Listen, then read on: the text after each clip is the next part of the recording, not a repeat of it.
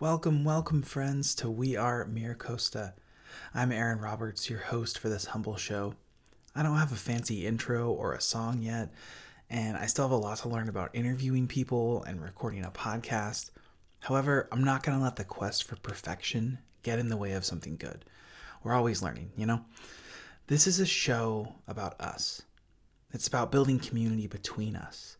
Something that I've come to love about Miracosta is that we all have interesting, often wonky paths to getting here. Those different paths, the hurdles we've overcome, our successes and our failures, influence everything we do in our work. In so many ways, we are our students. Many of us struggled in education and experienced not belonging. Many of us relied on family support systems and community to keep going. Despite those struggles, many of us also had a spark moment where it all just clicked. Our students are going through some of those exact same experiences. This show is about those paths, those supports, and those sparks. I also want to talk about what we love about our work. Most of us are overwhelmed with the amount of things that we have to do in any given week. It's easy to forget the important things at the heart of what we do, myself included. And I hope that we can get a chance to talk about some of what we love about our work, love about one another, and love about our time with students. So sit back and enjoy these first few episodes before I get an intro and before I learn some basic audio production skills. If there's one thing, though, that I hope you get from listening to these interviews with your colleagues, it's this. Your unique experience, who you are as a person, your full complex identity, is something that we need at Miracosta. Too often, that's not the message you're getting here, both at Miracosta and in the larger academic culture. Reaching out and connecting to one another to learn about and from one another is a small nudge towards changing that culture. And now, here's our show. Hey folks, welcome to We Are Miracosta. I'm here with Jessica Perez-Corona from our Writing Center, here to talk about education, talk about life experiences, journey to this professional role that Jessica has, and what things we love about what we do. So I'm going to turn it over and welcome Jessica in. And Jessica, tell us a little bit about yourself, but really tell us how you got here. What's your journey? What are you doing now? How did it go for you? Yeah, so as Aaron said, Jessica Perez-Corona. Currently, I am the interim program manager for Writing Center. Before I started in this position, I was actually supervising our supplemental instruction program. That also provides a different kind of support to students that are in what we call high-risk classes. So these are classes that you might have really high drop rates, high DF and W grades. And so we work with those classes to provide a little extra support, kind of like what our learning centers do, but it might be just a little bit more specialized for that class and those instructors. Before I got here to Miracosta, I actually was at Palomar College, which is a little bit down the way from us here. And with them, I worked a lot in outreach and then in a couple of different learning centers. And then I was there for almost 10 years. And then I found this opportunity at Miracosta and I came over and it's been really great. I am originally from LA, so I am a product of LAUSD, public education system, for better, for worse. As I reflect back on like how that system, I guess, influenced me, made me, helped me. It's, for me, it was good. I was identified as one of those kids who had it, right? Mm-hmm. Who was smart, who could succeed, right, in these classes at these schools that, when we compare them to other places, really are not necessarily challenging as much, or whatever challenges it is that we have there. I never saw them until I left that bubble, if you will, right? Because it's mostly Latino students at my schools where I was growing up. We could hear the translanguaging everywhere, right? So Spanish to English, English to Spanish, even the teachers, even teachers who weren't bilingual, they would understand what we were saying because they had been teaching that for so long, they picked up, right? Mm-hmm. And so I had a pretty positive experience being an LAUSD student, but it was only because I was identified as gifted. It was because I was identified as, like, again, somebody who had that potential. Whereas some of my other friends from middle school and high school, they didn't have that, right? And so even though they might have needed just a little bit more support, it wasn't there. It wasn't really provided. It was really just reserved for those students who showed the potential, like they didn't want to invest in other people. And that's something that always stuck with me. So when I was getting ready to decide what was I going to do next, I'm the first person in my family to go to college. So that in and of itself was kind of hard, right? Talking to my parents about going to college, leaving home, leaving LA. I'm the oldest in my family too. So as the firstborn female, there's a lot of responsibility that was placed on me. And that expectation of you stay home and close by to help your siblings was one of them, right? So I rebelled against that a little bit, I would say. And in my application process, I remember like trying to apply to schools that were like way the heck away from LA. And then taking some chances, locally. But even then, I was very, and I will never know because I never applied to UCLA. And I keep telling myself it was intentional because I didn't want to be going anywhere to school in LA. But I don't know if I would have gotten in, and that's okay. I ended up coming to UCSD, but even that was a huge culture shock for me because UCSD hasn't been able to get their Latinx representation in terms of their student body beyond maybe 10%, 11%, 12%, something like that. Like they just can't, in spite of the fact of where UCSD is, right? Yeah, it doesn't match the region at all. Yeah. Exactly. And so I came out here as a math major. Actually, I started as a math major at UCSD because my goal was to come back to high school and be a math teacher and not be the kind of teacher that left students behind. Mm-hmm. Like that was my goal, because I was like, my friends are smart, they struggle, but they're smart. And like, why am I the only one getting these opportunities? Why am I the only one being asked, where are you going to college after this? And like not being handed just our closest trade technical school or our closest community college. And even then, like really not understanding the differences in the systems, I understood the differences in the treatment. It felt different. And UCSD was hard. It was hard. I was on the 5-year plan, so I did not graduate in 4. I took an extra year to finish, and I think even a summer after that. But thankfully made it through. And then I decided that I was going to go to grad school immediately. So I applied to one program only. And that's something that I would not recommend to students. The putting all your eggs in one basket or whatever, I wouldn't do that ever again. But I was lucky. I got lucky. I interviewed. The program felt like a really good match for me, and I was selected to be a part of a cohort with San Diego State through the community-based block program, or CBB for short. A lot of folks that work in community colleges, in counseling, or even professors have gone through this program too, which emphasizes not just education, but it's also emphasizing multicultural counseling, which is something that's important, right, in our own education system. And it wasn't until I went through that program and interned at City College that I realized like how much support the community college system needs from people like me, who are first generation, who came from a low income background, who identify as Chicana. I was like, I don't have to go all the way back to high school to do this. Like, I can do this from here. Yeah. And so that's really where I was introduced to community colleges, and I've stayed with them ever since. So I've been with a community college since really 2008 when I started my internship. So it's been quite a while that I've been working with systems here, and specifically here in San Diego. Yeah.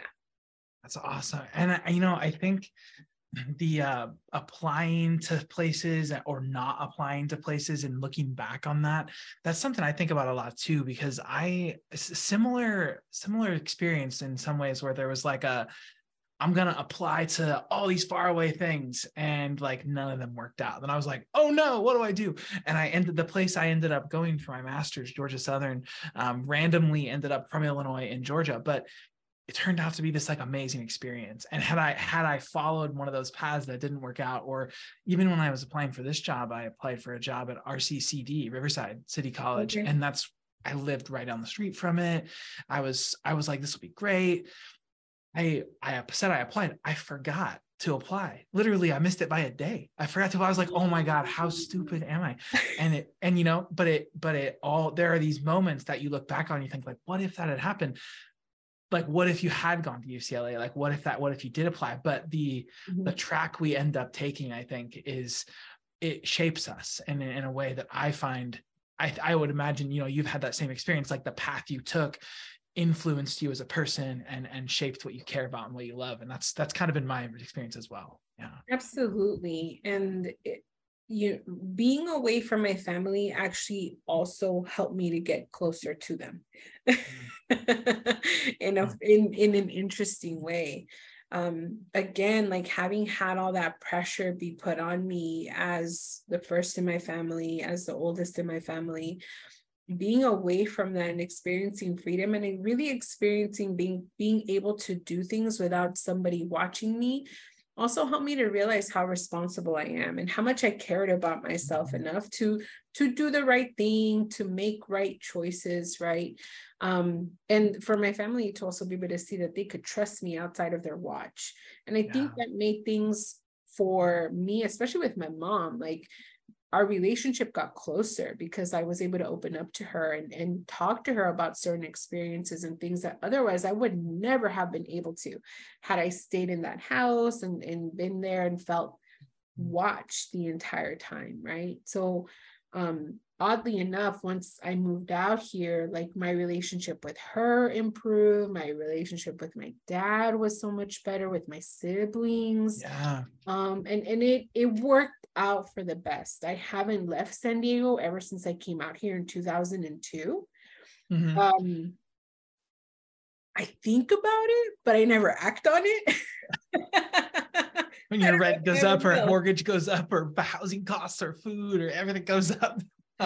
Yeah. And so, yeah, I think about it, like what it would have been like if I hadn't. But honestly, I can't sit and dwell on it too much because I'm happy. I'm happy where I'm at. I'm happy where what I've created. I am happy with the relationships that I have because of the pathway that I took.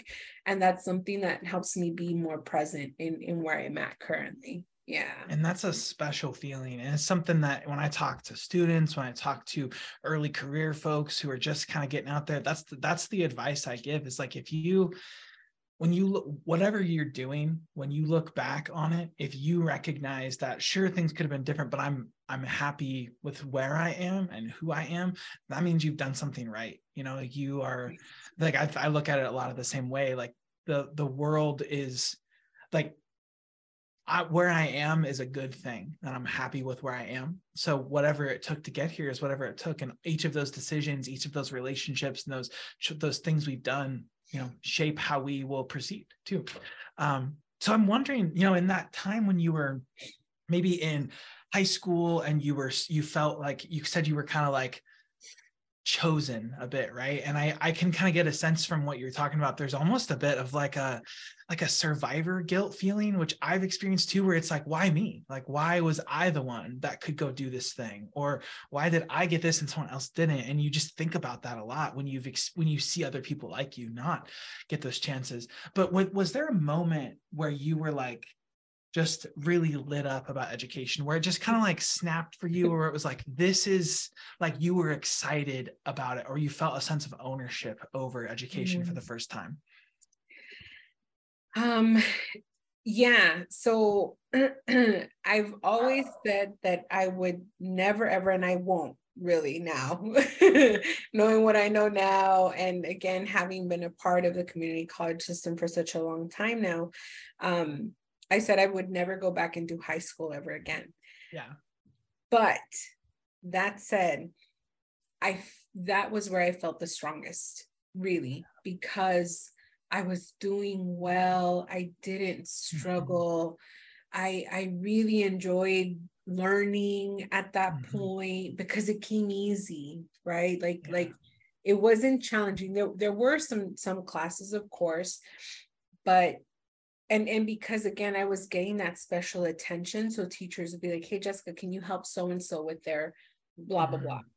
And so I felt special. I did, right? I felt like, wow, I'm helping somebody else. And that for me has always been something that I value a lot, being able to provide support to people that need it, or that guidance, whenever possible, right? And what's within my wheelhouse. And so I would get that a lot in high school, where teachers would pair me up with some friends or classmates who maybe weren't doing as well, and we would just connect over that, right? Me helping them, and me also helping myself in understanding things better. So I felt the strongest as a high school student, for sure. And like I said, because I noticed the differences in the way that I was being treated versus those friends, I was like, I want to come back and do this again as a teacher, and be that person to motivate other people to go on, experience it, apply, go for it. Who cares? I mean, back in the day, it was a little bit different with the UC system. I qualified for a waiver, but I know a lot of students can't qualify for that anymore. So even applying for colleges become more difficult and more of a challenge. But still, I thought to myself, like, I really want to try and motivate students to go for it when other people won't, right? And so that's where I felt the strongest. That's where I felt the best in terms of my educational journey. But I still wouldn't go back and do it as a student ever again. I know the same thing. Like when you feel, I tell my class that, like, my example of that is when I remember when I started realizing I can't turn in a paper that is not my best paper. And it literally got to a point where it would be like, I cannot turn this in until I know that I have like done what I know is possible for me. It's like when you see yourself doing this thing, and then all of a sudden, and I'm raising my hand high for the audio folks, and then all of a sudden you're falling short of what you know you can do. It's hard. And so when that switch kind of clicked, I felt like control over that time in my life. But it's also like, it's awful, it's stressful, but because it's pressure packed too, so you don't want to go back and live it, but it is like a nice feeling. I'm just really glad in your story there that you were sharing that, like, that is something you identified about yourself pretty early and has been a driving force in your life. Like, did you consciously know that you wanted to be like a helper of people in some way? Like, when would you say like you felt that kind of consciously? I think I've always had that, to be very honest with you. And it could just be my culture too. Again, the expectation of you as the oldest daughter, right? And really, I'm talking about being the oldest female in the family, that you are expected to provide support to whatever it can be, right? And most of the time it was very gendered, right? So my support would be in the kitchen with my mom, chores with my mom. I have a younger sister who we're apart by like a year and a half. So obviously we grew up together, but then my brother came along almost 7, 8 years later. And so at that point, there was a little bit of an expectation of like, you can do some things with this little kid. And I'm like, no, I can't. I'm only like 8. Like, what do you want me to do? And yet there was some support that I was lending there too very early on. And right now I'm getting ready to have my first baby.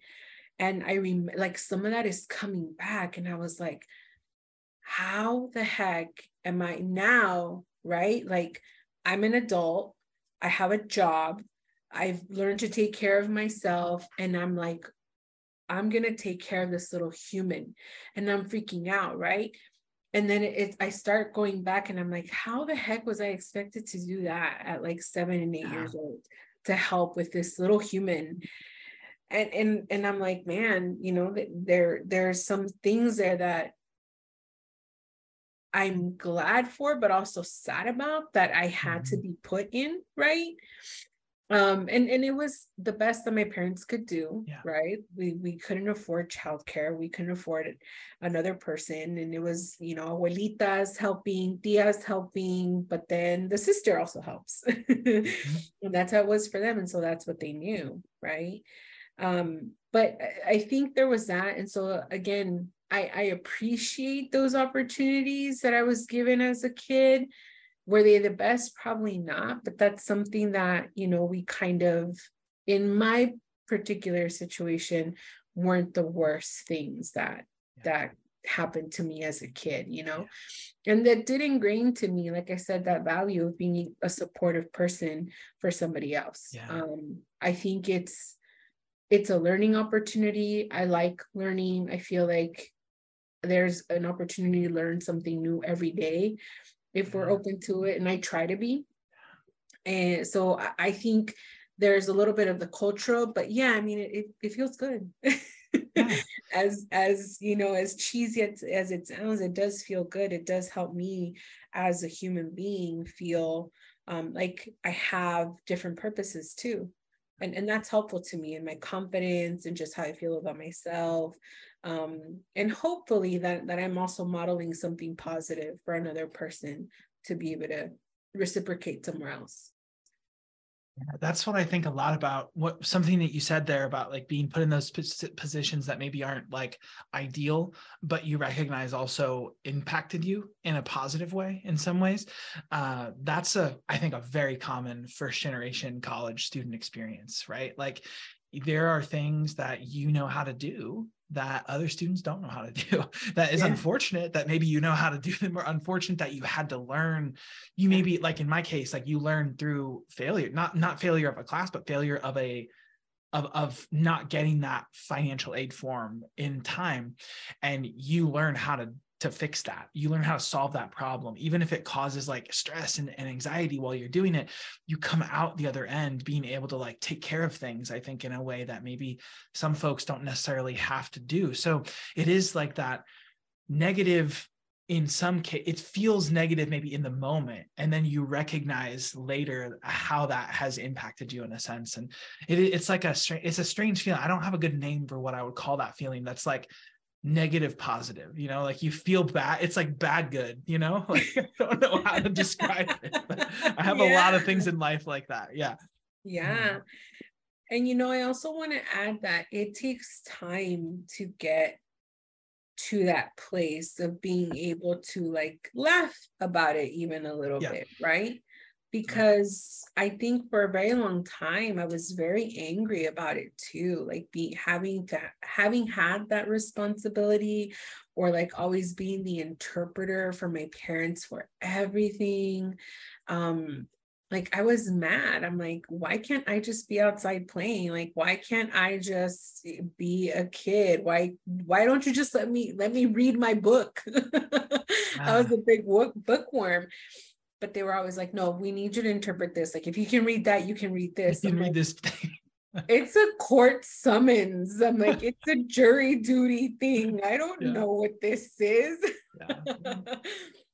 You know, so yeah, and it took a while, I want to say, and even like going like through therapy myself and just learning to reconcile those parts of me that were then with the parts of me that are now. And I think that that's something that isn't spoken about a lot, and especially in my culture, right? Like I'm my parents are Mexican. They immigrated from Mexico here, and like they don't talk about stuff. Like even now, they really don't talk about stuff. And so for me, when I first started going to therapy and experiencing therapy, I was like, oh my gosh, what? It was very life changing, but it took time. It took time to really be able to be reflective about those experiences and help to identify the positive in them, to be able to let go of it and then just hold on to this positive stuff. And I think that's something that I would highly recommend to our students, to people. We have some excellent counseling services available to our students here, and a lot of those counselors are just fantastic. And even though it might take some time to get an appointment with them, it's worth the wait, because there's a lot of stuff that we can hold on to that impacts us at every single level. And that even includes here in academics and in classes.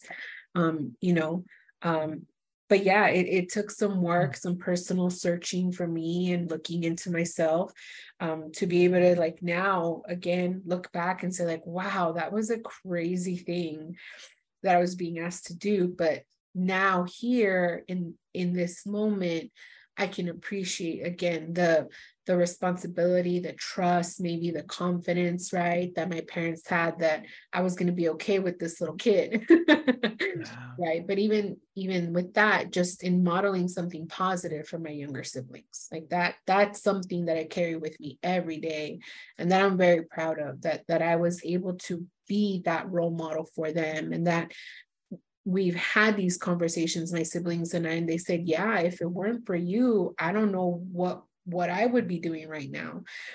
And it's something that was, whenever they've expressed that to me, it gets me, because I'm like, I never would have seen myself that way, through my perspective, right? But with their eyes, they're like, no, really, we don't know what we would have done if you hadn't started this path too. And like, as in our, like, I'm thinking about our roles here on campus and what we do, and so many things that we don't even know the impact we're having on our students in a similar capacity as that, like, where you're doing something that is what you need to do.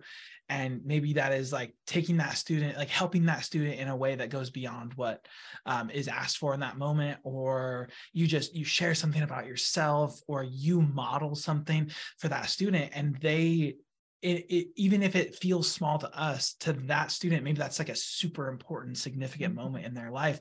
And we don't even recognize ourselves as being that agent of change necessarily, right? We're just doing what we're doing. Yeah. And they see those things. I like that a lot. And I love the crossover I'm seeing between some of what you're talking about in your life experience and what you do here on campus and what you do in your work in general. I think that's phenomenal. Yeah. So I want to talk a little bit more about your education experience, and specifically, I noticed so many of us that go through that are here at MiraCosta. When I talk to people that I know at MiraCosta, or students that are going to MiraCosta, so many of us have interesting, or maybe like fraught paths that get us here, right? Like, I was a horrible high school student, terrible. I was like a class clown. I didn't do any of the tests. I didn't do any homework, but I took all the tests. I read my novel in math class, terrible student. But it just took getting kind of something shook in me to get on that path and get kind of set where I needed to go. And then, going through community college and other steps that just, it feels like it takes a little bit more work, and it's a little bit, sometimes people have to take time off, and it gets a little curvy before it's not that straight and neat path that people kind of expect in their mind they're going to have. So I was wondering, is there a time in your education experience where you felt something like that, where you either felt kind of like left out of this place, or discouraged by a class or a professor or administrator, something that maybe caused that curvy path a little bit? Yeah. So, again, in reflecting, right, because you sent me these questions a little ahead of time, so I had time to think about and reflect. And I knew that in high school is where I felt my strongest, but my first quarter at UCSD is where I felt my weakest. Yeah. So, again, leaving LA, leaving South Central, that's mainly Black and Latino, and you come here to UCSD La Jolla, that's primarily white and Asian, rich, boutiques everywhere. Like, I was like, I don't know what I got myself into. I'm struggling. Now, I was able to do a summer program that introduced us to university life and that introduced us to being college students. But the conversations that we were having there were really going to be the only exclusive time that we really had them, about inequities, about racism, all of these things that in a way we were sort of being introduced to as part of the culture that we were about to walk into as students. But I felt safe. I felt safe there because it was mainly students of color. It was a lot of students who, like me, were first generation college students, a lot of them coming from low income backgrounds as well, right? And so we felt safe to have these conversations and talk about these things. But then walking into a 300-person classroom, and I had been in calculus already in high school. And so this was the next level. And I loved calculus. I know it sounds weird, but I loved calculus. I still love math. I've told Scott Falstrom, our STEM LC faculty director, I'm like, Scott, I love math. Math just doesn't love me.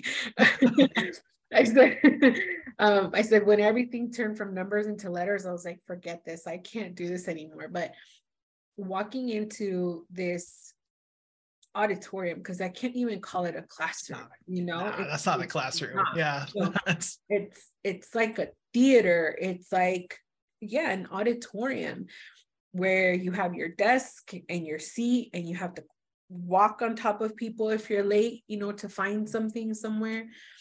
And looking around and not finding anyone that looked like me whatsoever, I was like, what am I doing here? What am I doing here? What is this for? And so I had to drop from that math class. And so in the quarter system, we have 10 weeks of instruction and then 1 week of finals. If you fall behind in the first 2 weeks, it's almost impossible to catch up. Mm-hmm. Yeah, you're done.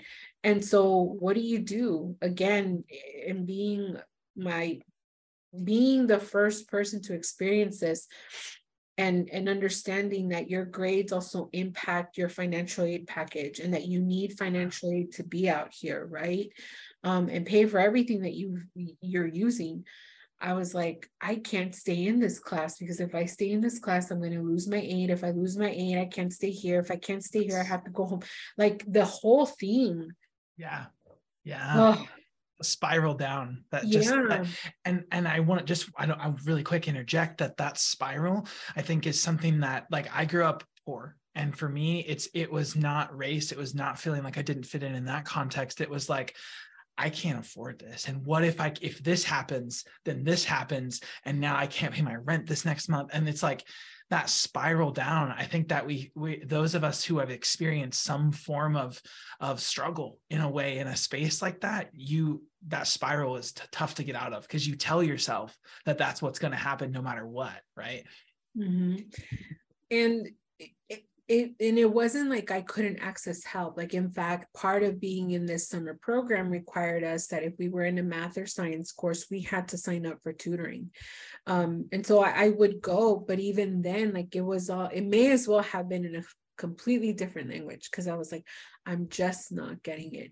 And again, going from like a place where I felt strong, where I was the one tutoring other people, to now one of my first college classes, and I feel dumb.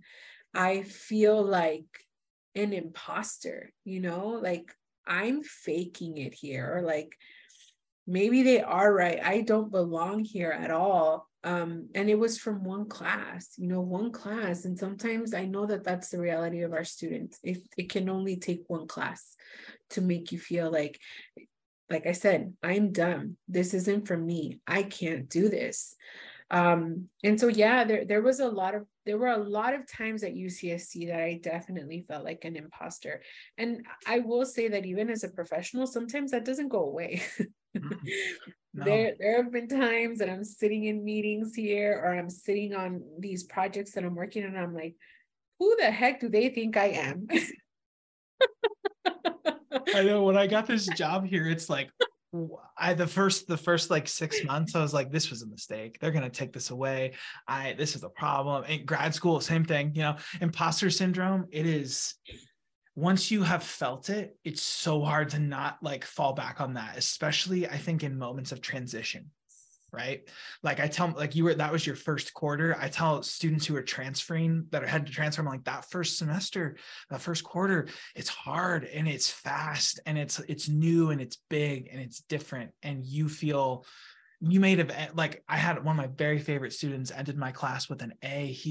I love him so much. He is a great student, and he transferred to Irvine, and he wrote me and he was like, this is so different. The classes are big. The professors, like, I don't even know him. I don't see him. And like, he's telling his professor that he knew well enough to email that, and like that transition period is just so tough. Yep. Yeah. And so, if for your students here that are watching this and you feel like you might see me or, Erin walking around campus and saying hi to people and smiling and being happy, I still experience moments of that imposter syndrome. Like it stays with me, and it's hard to kind of come out of that. But that's when looking for that support, looking for that person that kind of helps you to process what that's about is really important. And I've stuck with that a lot. I'm not currently in therapy anymore. But I've learned to value that opportunity to process things with people, because for me, that's been the way that I help myself also get out of that.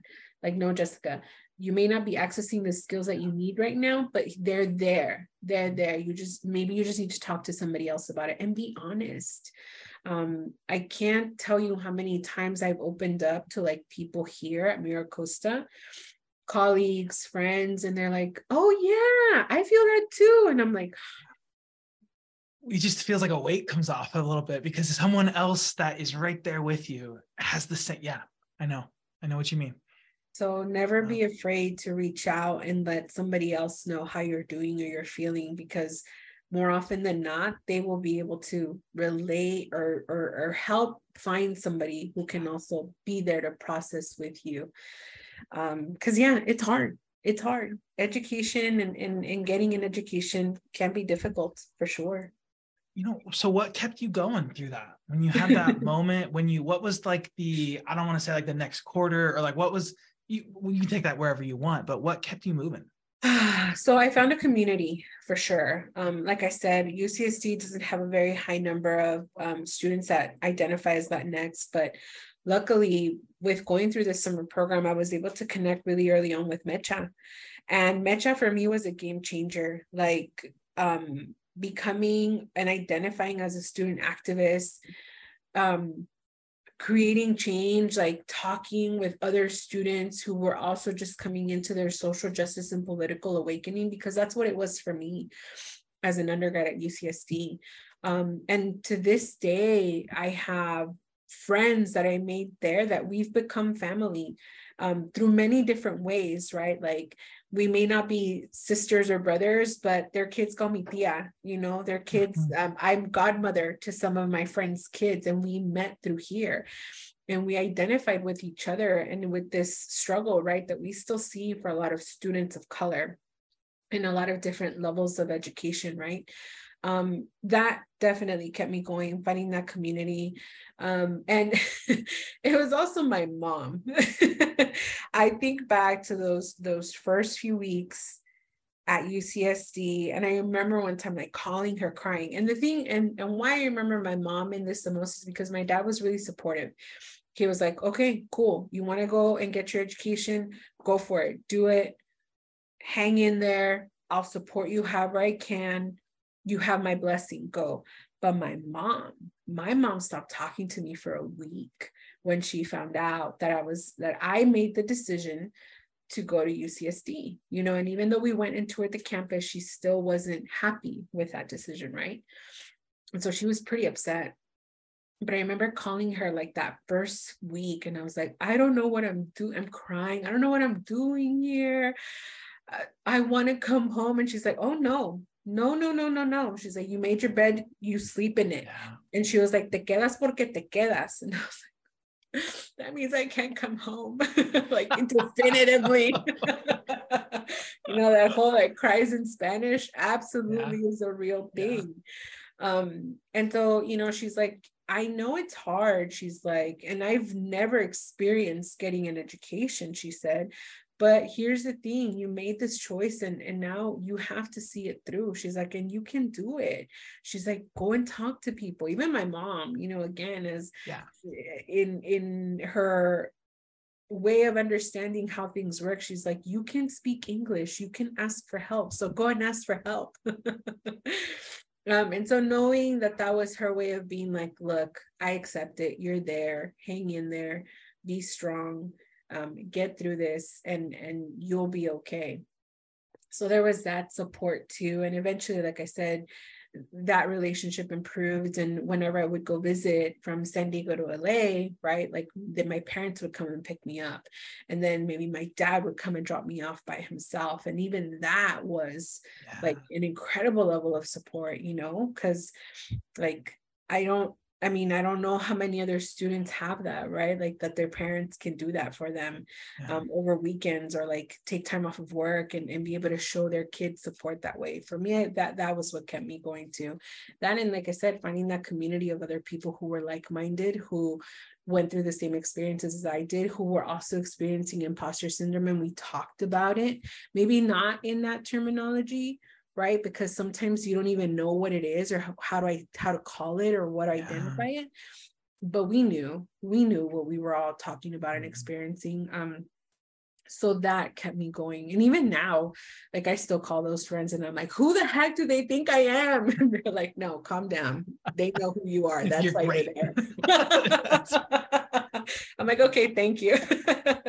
We just got to take a second to celebrate moms really quick, because I think that's a core reason for me as well, that I kept going, that kept me through any of that stuff. Because like, I know it's not exactly what you were talking about, but my kind of belief was like, she did all of that for me. I'm gonna tell you in a second what she did, but like all that for me, I can't not do what I'm doing, like I can't fail because she has put so much on the line, like she like took out got a credit card for her, just for her, but like it was such a small amount of credit line, like we didn't have much, just enough to pay for grad school applications. And like I remember maxing that out on grad school applications, and I applied for like these amount of schools, and it was like just what I could afford. And I knew like that's debt, that's not getting paid off anytime soon. Like I knew the reality of that situation. So it's like you can't, when you see someone like take that plunge for you, you can't let them down, and I so like it's like showing support and showing that love. And even if it's just in this case, like some people, I look around and I think about like that some people can just pay for those grad school applications, no problem, it's not a big deal. But like that was a huge, like that might have like messed up her credit even worse, you know what I mean? So like that moment when that parent just like does a thing for you that, like, I can't, that's right, I gotta get back to where I gotta get my head right, because I can't doubt myself, because she's not doubting me, she's believing in me. Like I said, I grew up in LA and my mom didn't drive. She still doesn't drive. She's got 4 chauffeurs now that she can count on, right? Me, my siblings, my dad. So she doesn't have to learn how to drive. and she takes public transportation everywhere whenever she doesn't have a ride, right? But I tell her, I'm like, sometimes when we're driving around LA and we make a stop somewhere, and LA has a huge transportation system, right? Buses, metro, all of that. Like it's a pretty nice transportation system that they have there.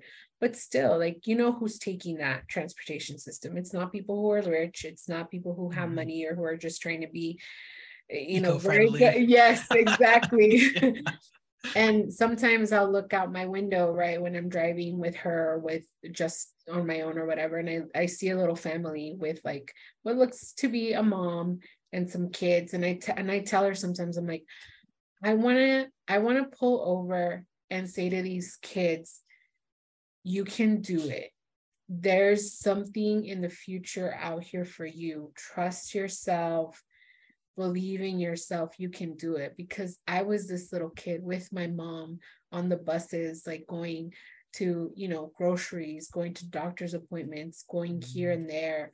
I'm like, and if I can do it, you can do it too. Like, I really want to say that to these kids. I'm like, without being offensive or, like, assuming things, but like that's how much it's impacted me, right? To remember all of that and to not forget where I'm coming from too. Like, that's really also important to me, as well. But yeah, I'm very fortunate to have my parents still alive and with me, or together, right? Because I know that can also be something of a privilege that not a lot of people have, or it's not the same for a lot of folks, right?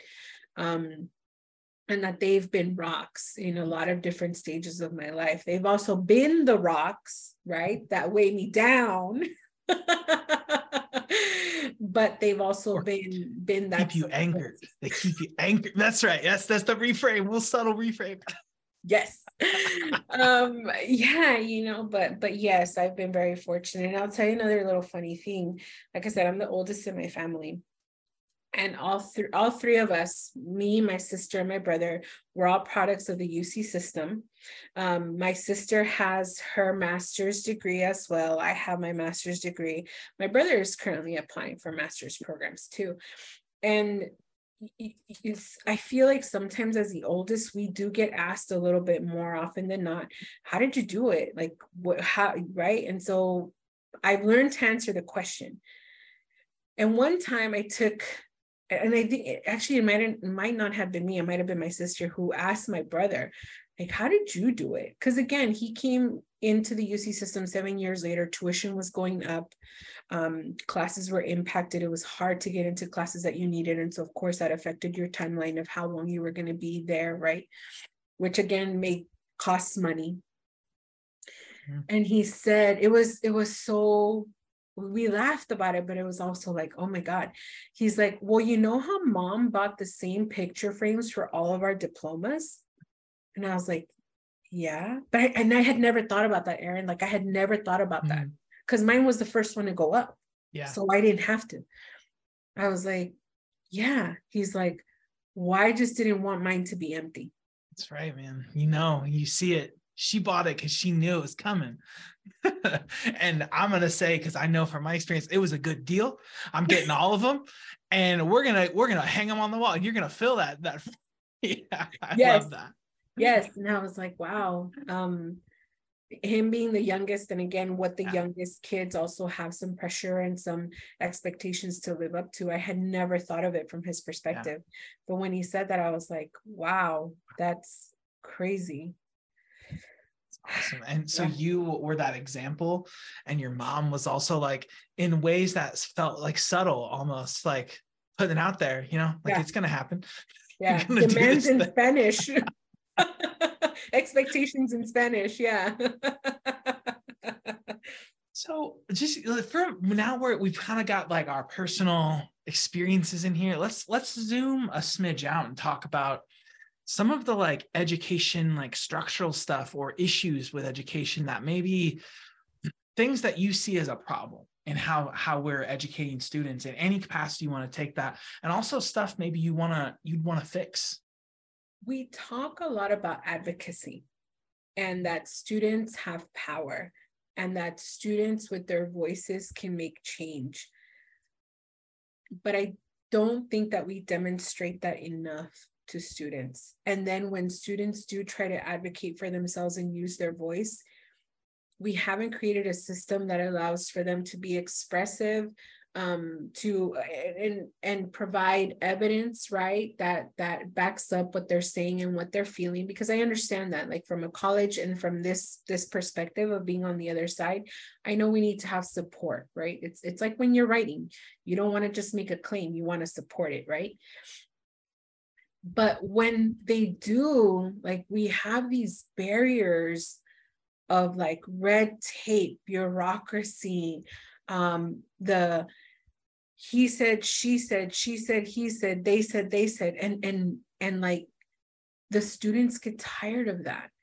And so I sometimes, and it's awful because I've experienced it where I've had students come in and say to me, well, I've already done that. I've already talked to that person. I've already, and it got nowhere. And I'm like, okay, well, let me send an email. And all of a sudden, the answer changes. Oh, that's what they meant. Yeah. Really? Yeah. Really? I'm like, and honestly, in the cosmo, right, of MiraCosta College, I'm a small person, right? Like maybe compared to other people, compared to like, you know, what I do, right? Like I'm this small corner of this world, right? I'm like, it shouldn't take somebody who works for the college to do the advocacy for the student that we say they can do, that we say they can use their voice, that we say, talk to us. I'm like, but what was the point in that? I'm like, what was the point in that?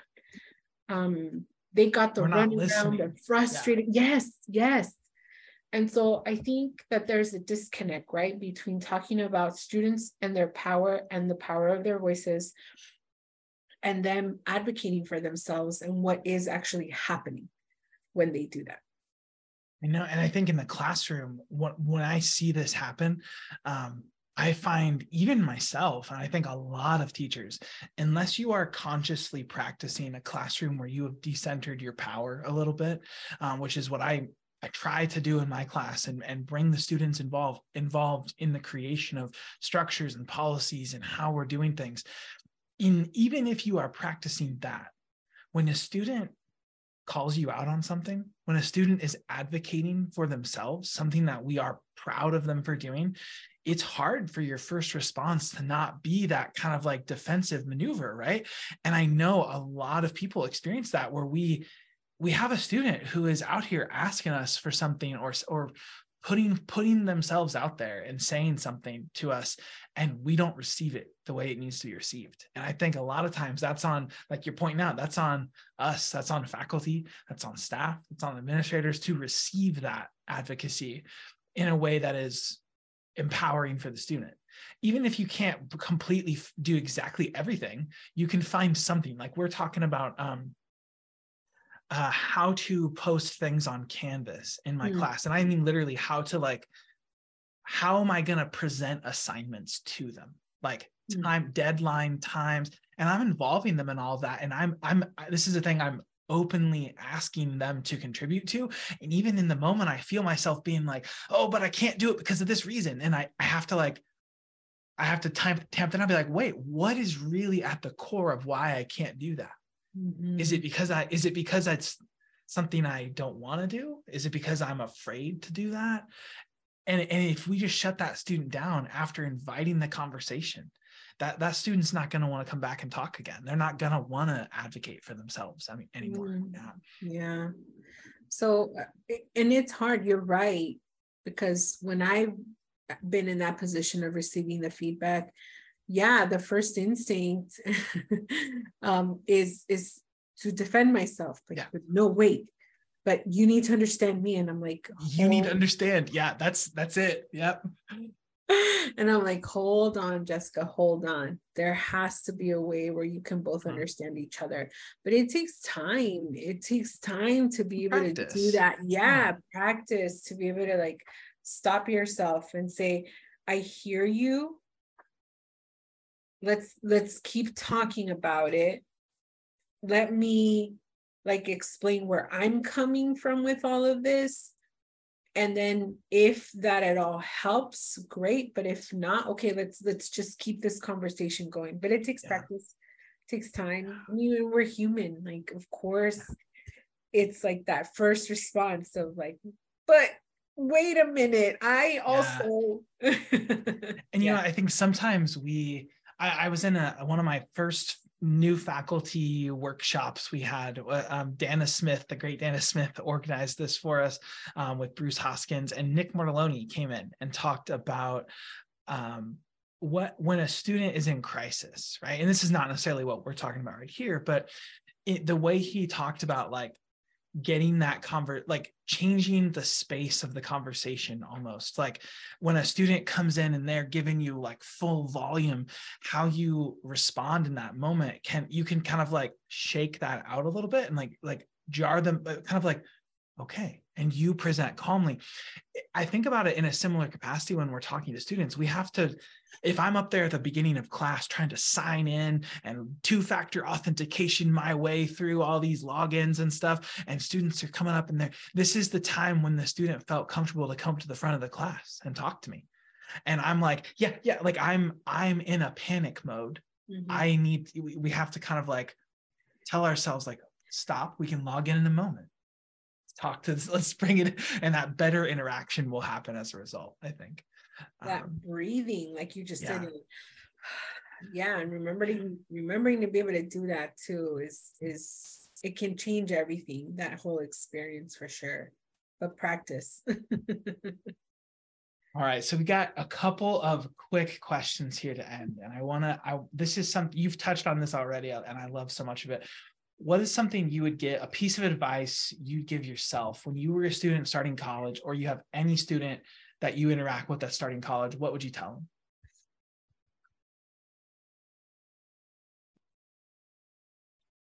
I would just be really honest and say it's going to be hard. There will be challenging times. There will be times when, again, you won't understand or won't have the words for it, but it's this imposter syndrome that I think really no one is immune to, right? Or at least I hope so, because if there is somebody with immunity to that, I want to meet them. Get that genetic sampling, like let's get it all in us. Yeah. But it's hard. It is. But again, I found that through mentorship and through finding people that are willing to listen to me and can lend me a hand or like guide me, it made all the difference for me. There are people in my life still that I met as a student at UCSD who started as mentors, who are really just family to me now. They came to my wedding, they're coming to my baby shower now.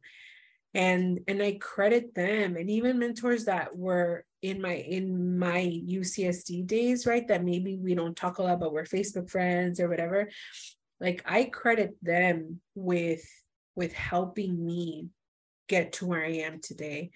And like that goes even professionally, sending them my resumes, sending them my cover letters, and having them give me feedback on that. And I'm not above that still. Like even as this program manager for the writing center, like that's something that's regular in my work, getting feedback from other people. I think it's really hard to do this by yourself. And it can feel lonely and isolating, but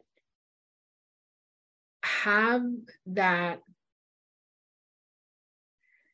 I don't want to say it's courage, because it's not always about courage. Like have that love for yourself to reach out and tell somebody, I'm struggling, or I'm having a hard time. Because, and I will say that at MiraCosta, I've found that we definitely have a really strong network of support, especially for our students. And that's something that I'm really proud of us as a college, and being a part of that network, because there is a lot of connectivity, right? We talk to each other, we tell each other about our services. And so even if I've never been, for example, to Devin's office, I know he runs care, and I know that if I send somebody to Devin is going to take care of that student, right? But I won't know that you need that support, that you need that guidance, unless you tell me, unless you reach out to me. And even though this might be the first time that your students are seeing me here, my door is always open to students. Like that's one thing that I really value also in working with this college, right? Like having that open door policy. And and a lot of people also having that same policy where students can just kind of walk in and say like, I'm going through this. I need this. And we all react. We all are like, okay, let's, what do we do? Who do we, Yeah. you know? And that's beautiful. That's beautiful. Yeah. And I know it can be hard. I know it can be hard for a lot of different reasons, right? Like, again, I identify as the oldest in my family. And so as the oldest in the family, you need to just know what to do. You can't be the one asking for help. You just need to know how to do it. But that's something that I've worked through, right? Enough to just say that reaching out and asking for help is probably going to be one of the best things that you can do for yourself, especially when you find yourself in difficult situations. For sure, I know my team at the Writing Center is always there to support students, and it doesn't always necessarily have to be writing. I know that, like you said, talking through some things, and even in talking through that process can sort of help to also say like, hey, it sounds like you might want to visit this person. Would you like us to walk over there together? Does that sound like an okay idea to you? So definitely reaching out, letting somebody know when you're not doing so well, you're not feeling so well, because that's going to make all the difference. Find your people, reach out. I love that. I think so much of what there's an alignment with a lot of what you've talked about today. I think is really important, that the advocacy and encouraging advocacy, and then reaching out as students. But I think if I look at it from like the institution side, well, that's something we've got to continue to encourage and continue to make sure our students feel like, give opportunities for that community building, give opportunities for them to reach out. And our care team does an amazing job of doing that. But even just like, now that many of us are kind of coming back to campus, or even in our asynchronous spaces, how are we creating those opportunities for students to find those people? Because that is something that can really make life better when you have someone to text about like, hey, I don't know what to do about this thing. Can you help me real quick? That can change everything for you. Yeah. Absolutely. Yeah. All right. I want to hear from your heart here. This is I'm all about that love. I can't stop. What do you love about what you do? That one's hard. Just because there's so many things to talk about. But to be very honest with you, and I've thought about this too, like where I want my career to go to and what I want to do next. And I really enjoy creating and developing programs for students to feel supported. But the reason I love it is because it gives me an opportunity to still connect to students. I'm not so far removed from them that I can't talk to them, that I can't say hi to them, that I can't, identify some of the regulars that are coming to the Writing Center, learn their name, say like, hey, how are you doing? How was that class? Or how did that paper go? Or how did this go? Like, I love being able to talk to students. I don't envy you all that you have to grade them or evaluate them. Because I get to have this opportunity to connect to them without necessarily having that pressure that you all have as faculty, right? Or like even some administrators who have to make some difficult choices for students, right? I get to be really a support system for students. And especially for those people, I love it when the students get to know my name too. Hey, Jessica, how are you? Or they recognize me just walking around campus and I can say hi. It's one of the most beautiful feelings that I don't think I could recreate in other positions as well, right? So even before, when I was with SI, my connection to students was with the leaders that I would train and that I would hire and mentor through the program. And that was great. But now being in the Writing Center and having an opportunity to touch base with just all kinds of students, with anybody who walks in, and sometimes sitting at the front desk being that welcome person, it's one of the best things that I experience working with the college every day. And I love that. learning people's names, having them learn mine, talking to them, asking them how their day went. Like I don't know what can be better. Yeah. From You're getting me a little bit misty over here, Jessica, because I'm thinking about some of if you've ever been that student who's had to walk into that big open library. I'm thinking about where the old writing center was, the big open library space. You're like, I don't know where I'm going. What do I do? And they see you there, like, or I'm thinking about one of my first days here. It was early first semester. I was having I recognize now I was having a pretty rough time with my mental health at the end of my first semester here. My dad was going through some health stuff, and he ended up, it was cancer. It was not great. Mm-hmm. And I had to go take this like travel form to go to NCORE in May, which is this big conference, and it was canceled because it was the pandemic year. So it didn't happen, but I had to take this paper, and the paper looked like it was some sort of like alien language that I didn't know what to do. I filled it out as best I could.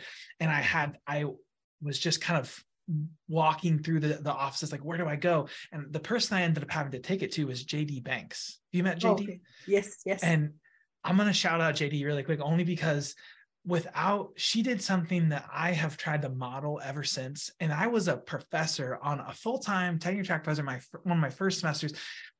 I handed in this paper, and I came in kind of like, I came in like the student that's panicking, right? And I was like, and I wasn't quite that bad, but you know what I mean? And I handed the paper. That travel form was gnarly.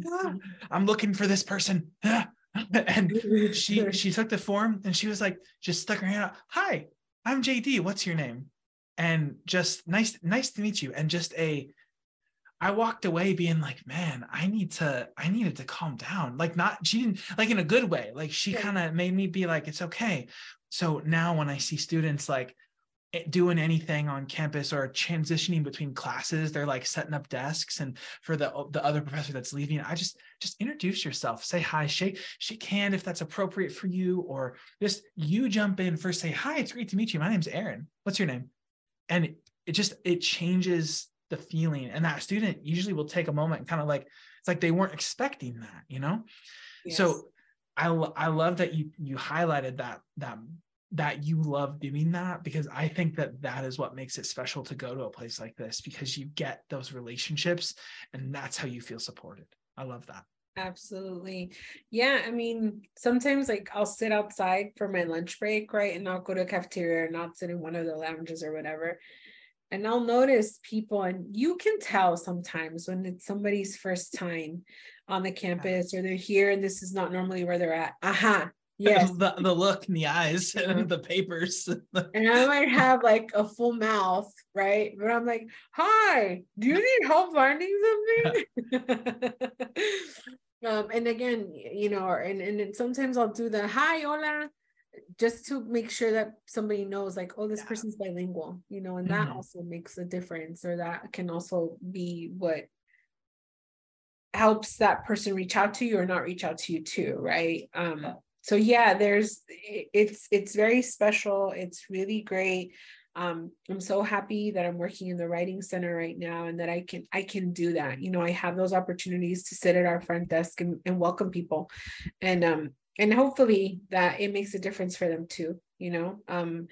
We don't always get to hear, right, from students like, oh, that made a difference for me, but I'm hoping that it does. And it's okay that I never get to hear it. I'm just kind of trusting and putting it out there in the world that it's going to be a positive experience for somebody. Yeah. Well, Jessica, I want to thank you so much for being here, and just say you are MiraCosta. I mean, thank you for sharing with us, sharing your story and telling us what you love, talking about your passions and your journey. It's enlightening for me to hear, to learn about you, but also just, I think it's going to make us better friends in our relationship. And I hope that everyone out there listening hears something that they can take away from this today. Absolutely. Thank you. Thank you for having me. Yeah. We look forward to seeing you and your students in the writing center too. Yeah. Feel free. All right, friends, that's our show. Thanks for listening. Please check back in. We'll have more episodes coming soon. We have Jabi Prescott. We have Zulema Diaz. We have who's who, a veritable who's who of Miracostans coming. Plus, lots of other cool stuff on the horizon. We're just getting started and we're just learning. So thank you once again for listening, and please chat with me. I want to hear your thoughts. Share some info, share some ideas, share some experiences. What connected with you in this episode?